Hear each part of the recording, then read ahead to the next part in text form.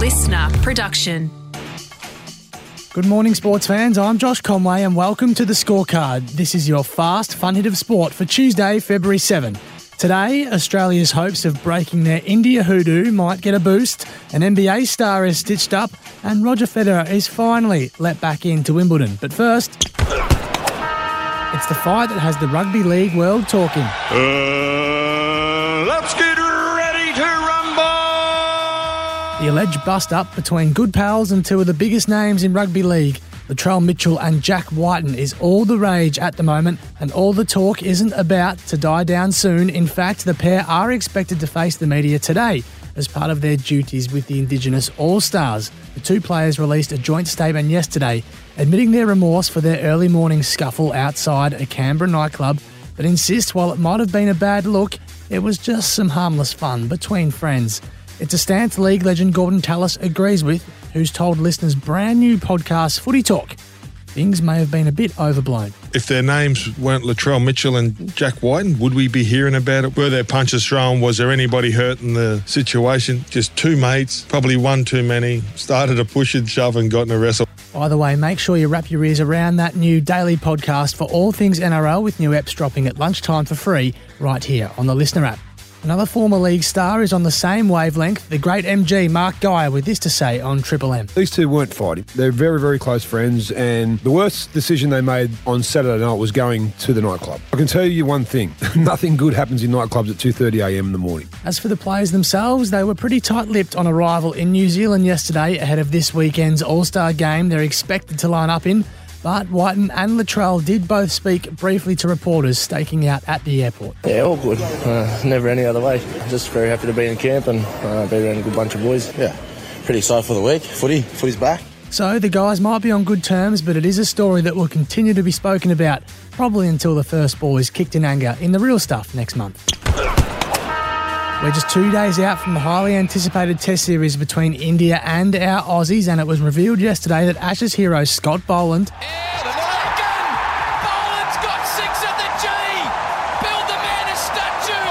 is in line to replace the injured again Josh Hazlewood. It's not the only selection dilemma for the Aussies, who are praying Cameron Green's finger has healed from its Boxing Day fracture, and which spinner or spinners will partner Nathan Lyon. The GOAT. But speaking to listeners' Willow Talk, former Test keeper Brad Haddon has issued a warning to the Indian groundsman. If you want to see your team win, don't make the wickets too spin-friendly. Creates a lot of unknown who's going to win the Test match. Australia have got experienced batting line. They've got one of the best spinners in the world. And if they do create a wicket that goes through the top, that brings Australia right into the game. A massive stretch of games kicks off for the Aussies in Nagpur on Thursday, with 3 more tests in India to follow before a likely World Test Championship final and then an Ashes series in England. If you like your cricket, the TV and the couch will be your friend over the next few months. There's playing hardball, and then there's what happened yesterday in the NBA. Melbourne-born superstar Kyrie Irving was traded from the Brooklyn Nets to the Dallas Mavericks to shake up the NBA world. But it's how the deal was done that has got our attention here at The Scorecard. I am excited. So for some context, Kyrie initially requested a trade 2 days ago, wanting to link back up with LeBron James at the Lakers. He wanted to go there so much that ESPN reported he's threatened to sit out for the remainder of the season if his trade request wasn't met. Well, yesterday, Kyrie's bluff was well and truly called. Nets owner Joe Tsai reportedly told the franchise chiefs their main objective was to send him anywhere other than Los Angeles. And that's exactly what they did, knocking back a massive package deal from the Lakers that included Russell Westbrook to instead ship Kyrie off to Dallas. Bad luck. Maybe part of the reason for the owner's stubbornness? Irving was after a 4-year contract extension, get this, worth $198 million. Yep, getting that off the books might be handy.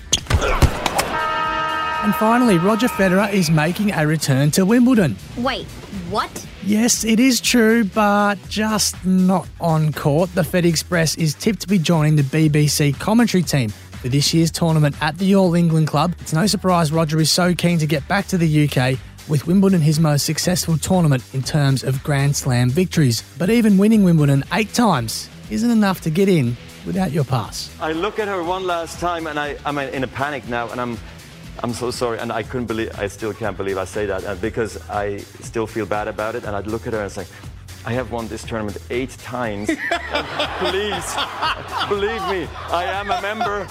And where do I get in? And that is your fast, fun hit of sport for today. Liam Flanagan is back with you tomorrow. Listener.